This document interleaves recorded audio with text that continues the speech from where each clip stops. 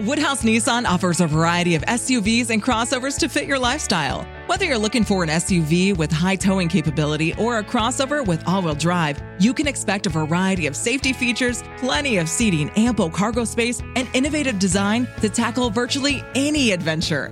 Explore the Nissan lineup of SUVs and crossovers featuring Rogue, Rogue Sport, Kicks, Murano, Pathfinder, and Armada. Visit one of our 2 Nissan locations or shop online at woodhouse.com.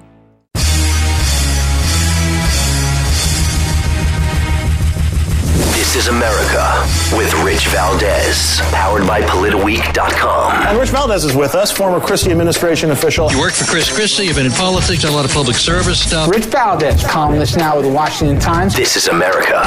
Richie V, you're on the air with the nation. The nation. This is America with your host, Rich Valdez. What's up, America? I am Rich Valdez, your liberty-loving Latino amigo right here, 17 floors above Madison Square Garden in New York City. I love broadcasting from the world-famous WABC Radio because, well, it's an icon. It's where so many different careers in talk radio were started, and I really do count it a privilege and a pleasure to be here amongst so many of the greatest broadcasters ever, especially in the talk radio genre. Number one. Number two, you can find me on Parler, PARLER.com, or the app Parler, at Rich Valdez with an S. Check it out because Parler's pretty cool. There's a lot of engagement, especially if you're conservative and you're worried about getting stifled out by the tech tyrants in the big tech world. Don't worry about it because there's lots of engagement. Free speech is alive and well at Parler, so check them out. I want to get into a little bit of the tech world, and it's not necessarily something that I consider to be my forte, but it is something that we can expect to be tampered with current threats indicating such. Check this out. Congress is planning on targeting big tech for circulating Chinese propaganda. Congress is targeting social media companies because a new investigation finds that Twitter, Facebook, and YouTube may be permitting communist misinformation, and this is according to the Washington Free Beacon. Investigators in the House Foreign Affairs Committee have been pressing Twitter, Facebook, and YouTube to deplatform Chinese Communist Party officials and their news outlets for disseminating communist propaganda, particularly related to the coronavirus. But each of the sites has failed to take any adequate action against them.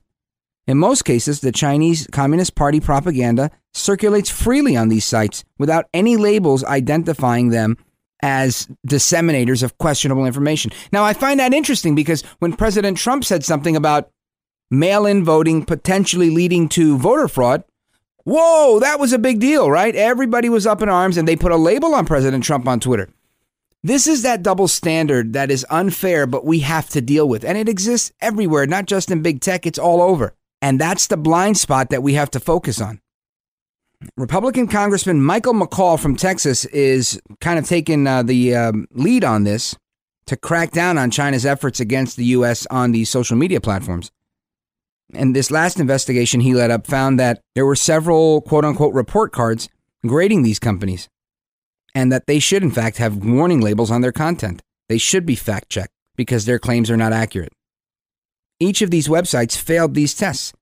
Twitter received a D-, Facebook received a C+, and YouTube got a C-. And here's a quote from McCall.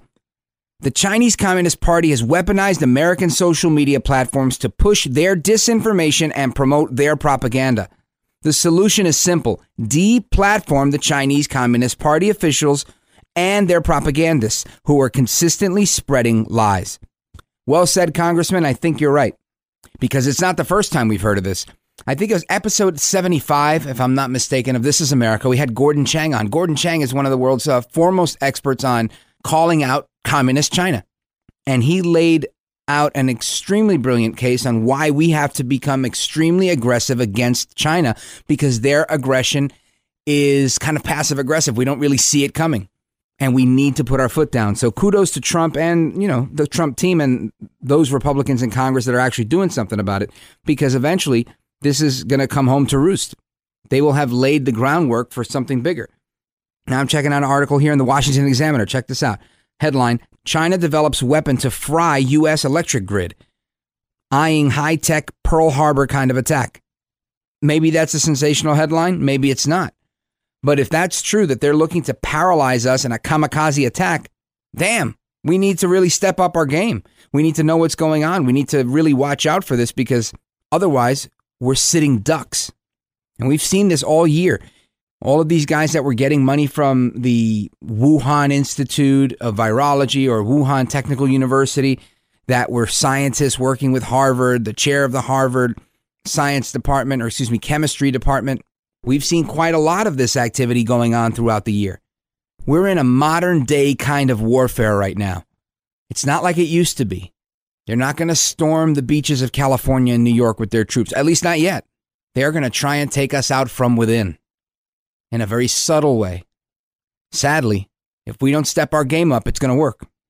Now back to the Washington Examiner. With the help of stolen U.S. technology, China's developed at least 3 types of high-tech weapons to attack the electric grid and key technologies in a surprise, quote, Pearl Harbor, end quote, attack that could send America into a deadly blackout, according to this new analysis. Now, the new report comes from the Independent EMP Task Force on National and Homeland Security. And that, you know, is Dr. Peter Pry. He's been on the Great Ones program a bunch of times, and the guy knows what he's talking about. Dr. Pry suggests that, quote, total information warfare, including hacking raids on computers, are to be expected if this attack goes down. He also talks about a high-altitude electromagnetic pulse weapon, or HEMP, a more sophisticated EMP, that can be launched from a satellite, a ship, or from on land somewhere further away. China's military doctrine, including numerous examples presented here of using HEMPs to attack and win on the battlefield, defeat the United States aircraft carriers, and achieve their objectives against the U.S. in a surprise Pearl Harbor, is largely replete with technical and operational planning consistent with a nuclear first strike. And that's a quote from Dr. Peter Pry. And that's in his new report, so you should go check it out. Bottom line here is we can't be sitting ducks when it comes to China. We can't just sit here and say, oh, China, no, right now we're going to work. We have to hit them a little bit more than financially because it looks like they're trying to hit us. I'm not saying a preemptive strike. I'm saying a preemptive show of force and lots of preparation and planning. Lots of restoration of our grids, because if we don't focus on this stuff, who is? Now, of course, when we talk about China, the larger picture, the bigger deal here is this is how the communists roll. It's all about divide and conquer. They want to break us apart from the inside. They want to have subtle, sneak attacks that they can deny publicly, but benefit from privately. This is how they roll. Make no mistake, and I think we talked about it on This Is America episode 132, that the Marxists, those that buy into the Communist Manifesto, they believe in using racism to destroy America. The one article that I read from that day referred to African Americans as the national minority, and that's not my terminology. That's what the Marxists were calling blacks inside of unions, saying that they would give them these union positions and accolades and celebrate them and create, again, their words, paternal relationships. This is sick stuff. We have to be aware of what's going on. We have to know how the enemy is thinking. We have to know how China is going to get at us if we're going to be able to prevent a strike from an enemy the size of China. This isn't a joke. Pry's report also talks about hypersonic weapons, including missiles that can send a warhead 5 times the speed of sound to a given target. And the third is an EMP satellite armed with nuclear weapons. These things can float in the sky for years. The U.S. should be very concerned about a scenario where China uses nuclear space weapons, perhaps ICBMs, with specialized warheads to quickly sweep the skies of the U.S. satellites, and even the risk of losing some satellites, which could then be replaced with a surge of satellites launched by China to capture the high frontier and cripple the U.S. in space and their military capacity. That's Dr. Peter Pry. I think he's spot on. I don't think he's a doomsday type of Looney Tune. I think he's on point. Even if it never happens, we need to be prepared as if it's going to happen. China and their friends like Iran and Russia would benefit greatly from taking out the United States, most specifically China.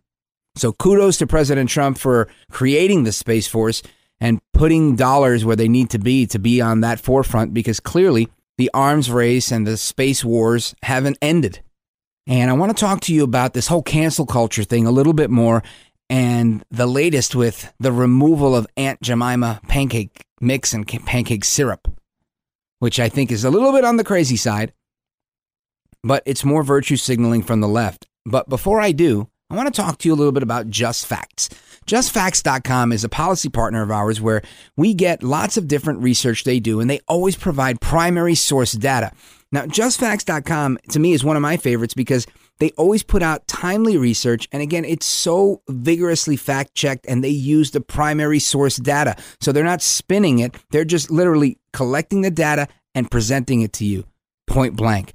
Check them out, justfacts.com, F-A-C-T-S, justfacts.com. And if you go to justfacts.com/Rich, you could sign up for all of their email updates absolutely free. Again, make sure you check out our website, richvaldez.com, and you check us out on social media at Rich Valdez with an S. As soon as we get back, we're going to get into what the heck is going on with Aunt Jemima, cancel culture, and the continued push for a renewed racism in America. I'm Rich Valdez. Keep it locked right there. You're listening to This is America. This is America. All right, America, welcome back. I am Rich Valdez with an S at Rich Valdez on all social media.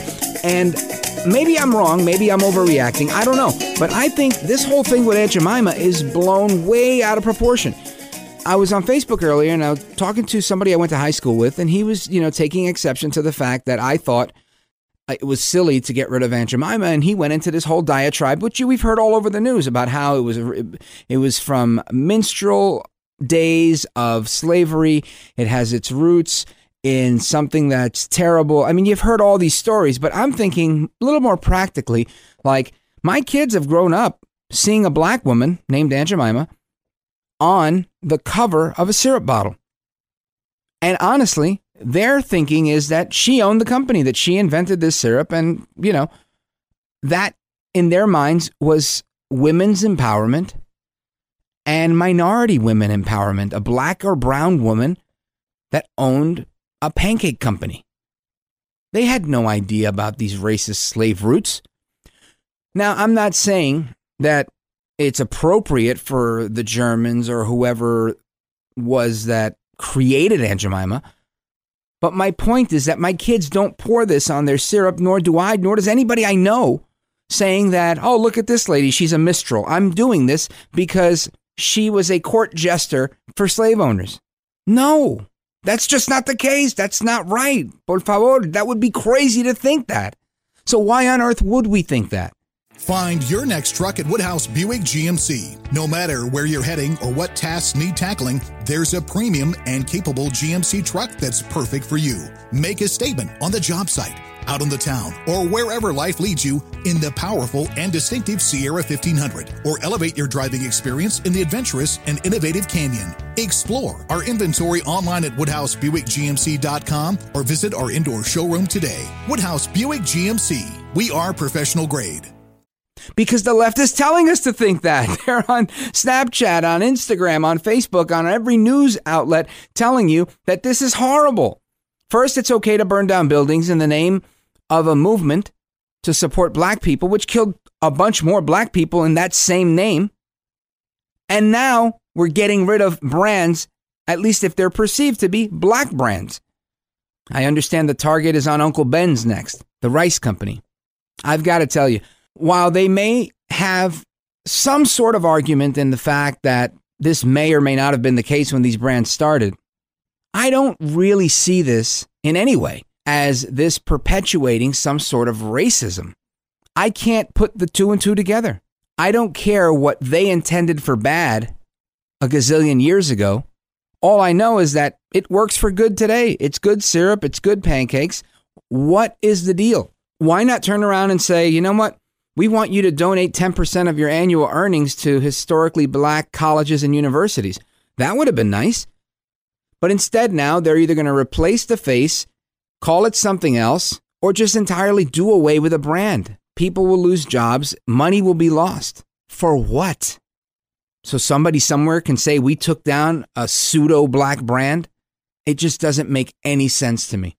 And I'm trying to be open-minded here. I really, really am. But I just don't see it. And again, I get it. They make the claim that the character of Aunt Jemima was born out of minstrelsy, where white Americans put blackface on to stereotypically depict blacks in entertainment to amuse themselves. At least that's how they present that story. And there's truth to that. And I understand that people for centuries and ages upon ages have called for the end of this and the end of that. I really do. But I think to myself, just like the statues they've been tearing down, these things are a part of our history, a history that included slavery. Are we to pretend it never happened?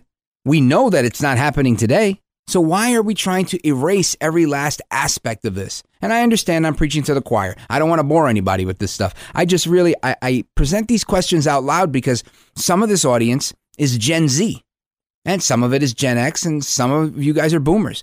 So I try to put things in a perspective where everybody can understand. And this is one where I'm at a loss.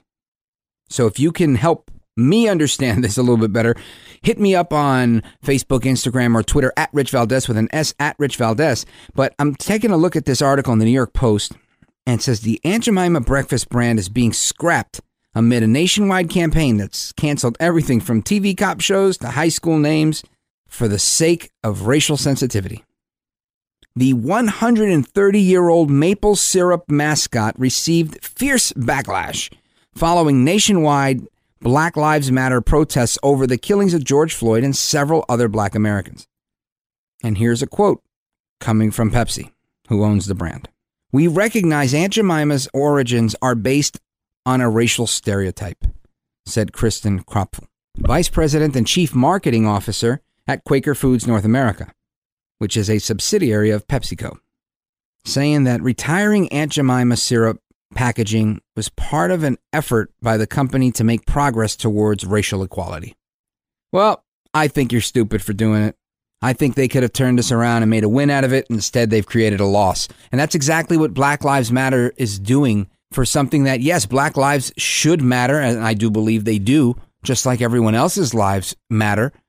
And when you take things to such an extreme, like getting rid of pancake syrup that nobody and their mother thought was racist in any way, is just too much. Some listening to me might say, well, easy for you to say because you're Puerto Rican and you're not black. And you don't know what it's like to have syrup and see such a symbol of bigotry on a bottle of syrup. That is a fact. You're right. I don't know what that's like.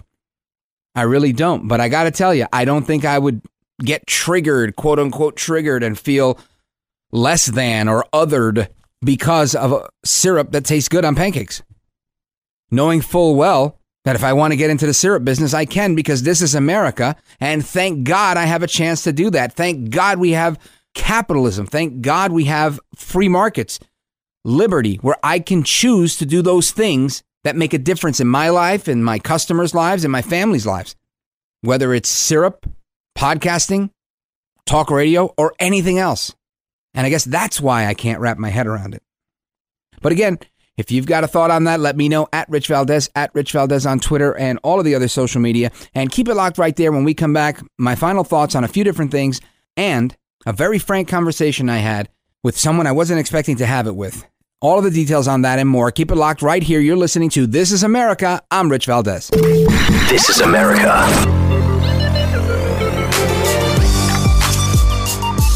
All right, welcome back. Before we get out of here, I want to get into a quick conversation I had on the couch with my 14-year-old daughter. We were talking about different videos that she's been seeing on Snapchat and Instagram, and basically where a 14-year-old is informed about the news and how there was a guy that was killed for falling asleep at Wendy's. That's how the story got framed by the time it reached her, about Trayvon Martin, who was shot to death for buying Skittles.